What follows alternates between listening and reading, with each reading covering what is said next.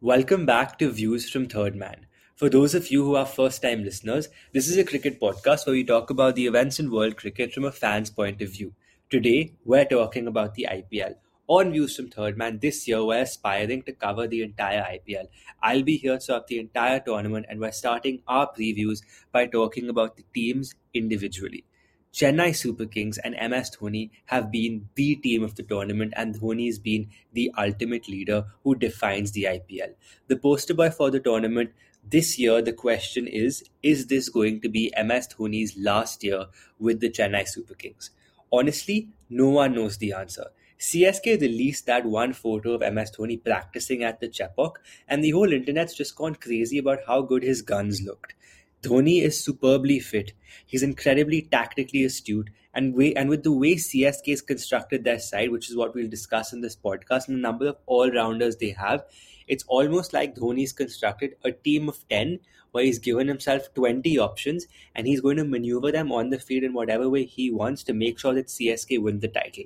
Will it be a swan song or another display of that Dhoni genius? I'm not entirely sure, but watching CSK is always fun. And here's what they've done this year in the auction, and they've actually made some very smart picks. So they already had Ravindra Jadeja, Ruturaj Gaikwad, Ambati Raidu, and Shivam Dubey, who I think will be sure shot starters for them, along with Simarjeet Singh, Deepak Chahar, who they'll definitely play, Tushar Deshpande, and Rajvardhan Hangargekar, an interesting young all-rounder, would be the perfect backup for any player in their side, and I honestly think he'll get a couple of games this year. S. Senapati, Prasant Solanki. They may play Mukesh Chaudhary provided the tracks are good. If they want an experienced player, they bought Ajinkya Rahane in the auction. They also have Sheikh Rashid, Nishant Sandhu, Ajay Yadav Mandal, Bhagat Varma, and then of course their overseas lot, Moeen Ali, Devon Conway, two who they'll definitely play. Depending on conditions, they could play Pretorius, Tikshana, or Patirana. They even have Santner, their favourite, who they often use in clutch games. Ben Stokes, Kyle Jamieson, of course, is injured, but they have Ben Stokes who will definitely start. Ben Stokes' impact is going to be incredible for CSK this year. I think more than the all-round package that he provides, because CSK aren't particularly short of all-rounders, it's the cricketing brains that Stokes has. Last year, when they lost Faf du Plessis, you wondered, what's the succession plan for CSK? Ben Stokes presents a possible succession plan for this franchise.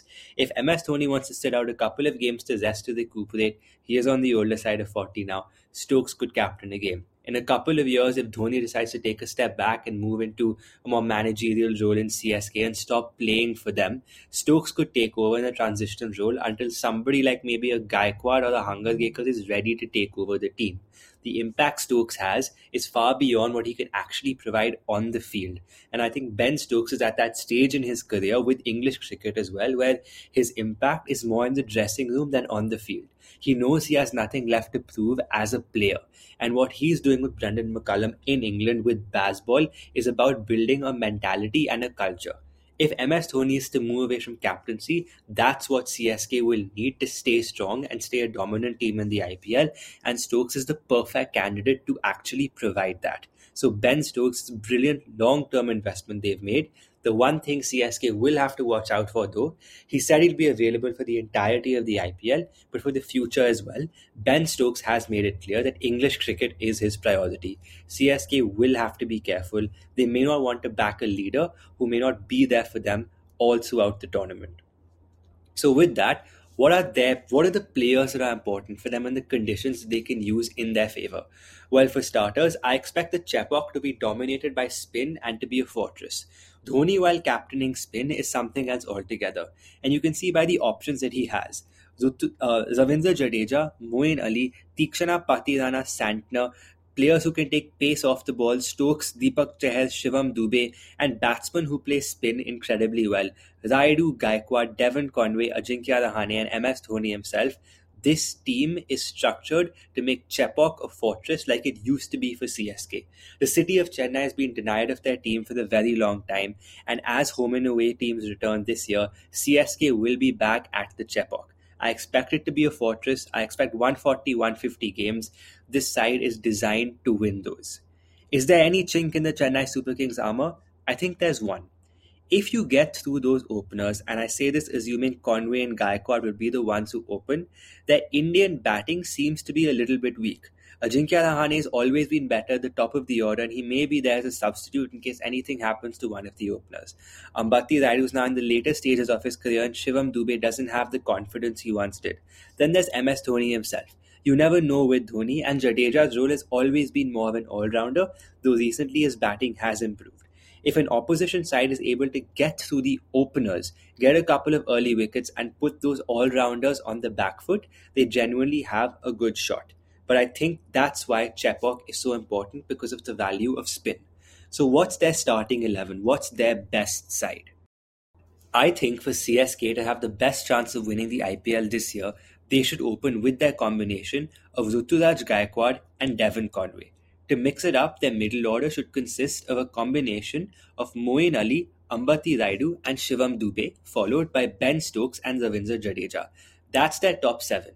Not their top 7 in that particular order though.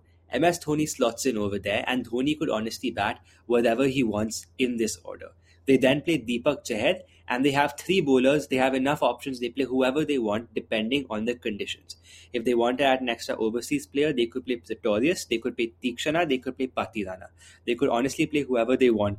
Simarjeet Singh was really good for them last year. Tushar Deshpande is a solid option, and I think young Rajvardhan Hangargekar would provide them that extra zip of pace that the team sometimes needs. Another thing CSK need to be careful of this year, I think, away from Chepauk. In a stadium like Eden Gardens or Wankhede or Chinnaswamy, they don't have Dwayne Bravo anymore. Bravo, for the longest time, has been that death bowler for CSK. Who's their death bowler now? Is it Ben Stokes? Is it Simarjeet Singh? They honestly don't know. There's no designated death bowler, and I think away from home, that's something that could come back to bite them. So, Chennai Super Kings, can they qualify? Definitely. Will they do better than last year? Definitely. CSK fans, your team finished 9th last year. It's definitely not happening again. I'm expecting something incredibly special from CSK, but most importantly, I'm looking forward to watching IPL cricket return to the city of Chennai.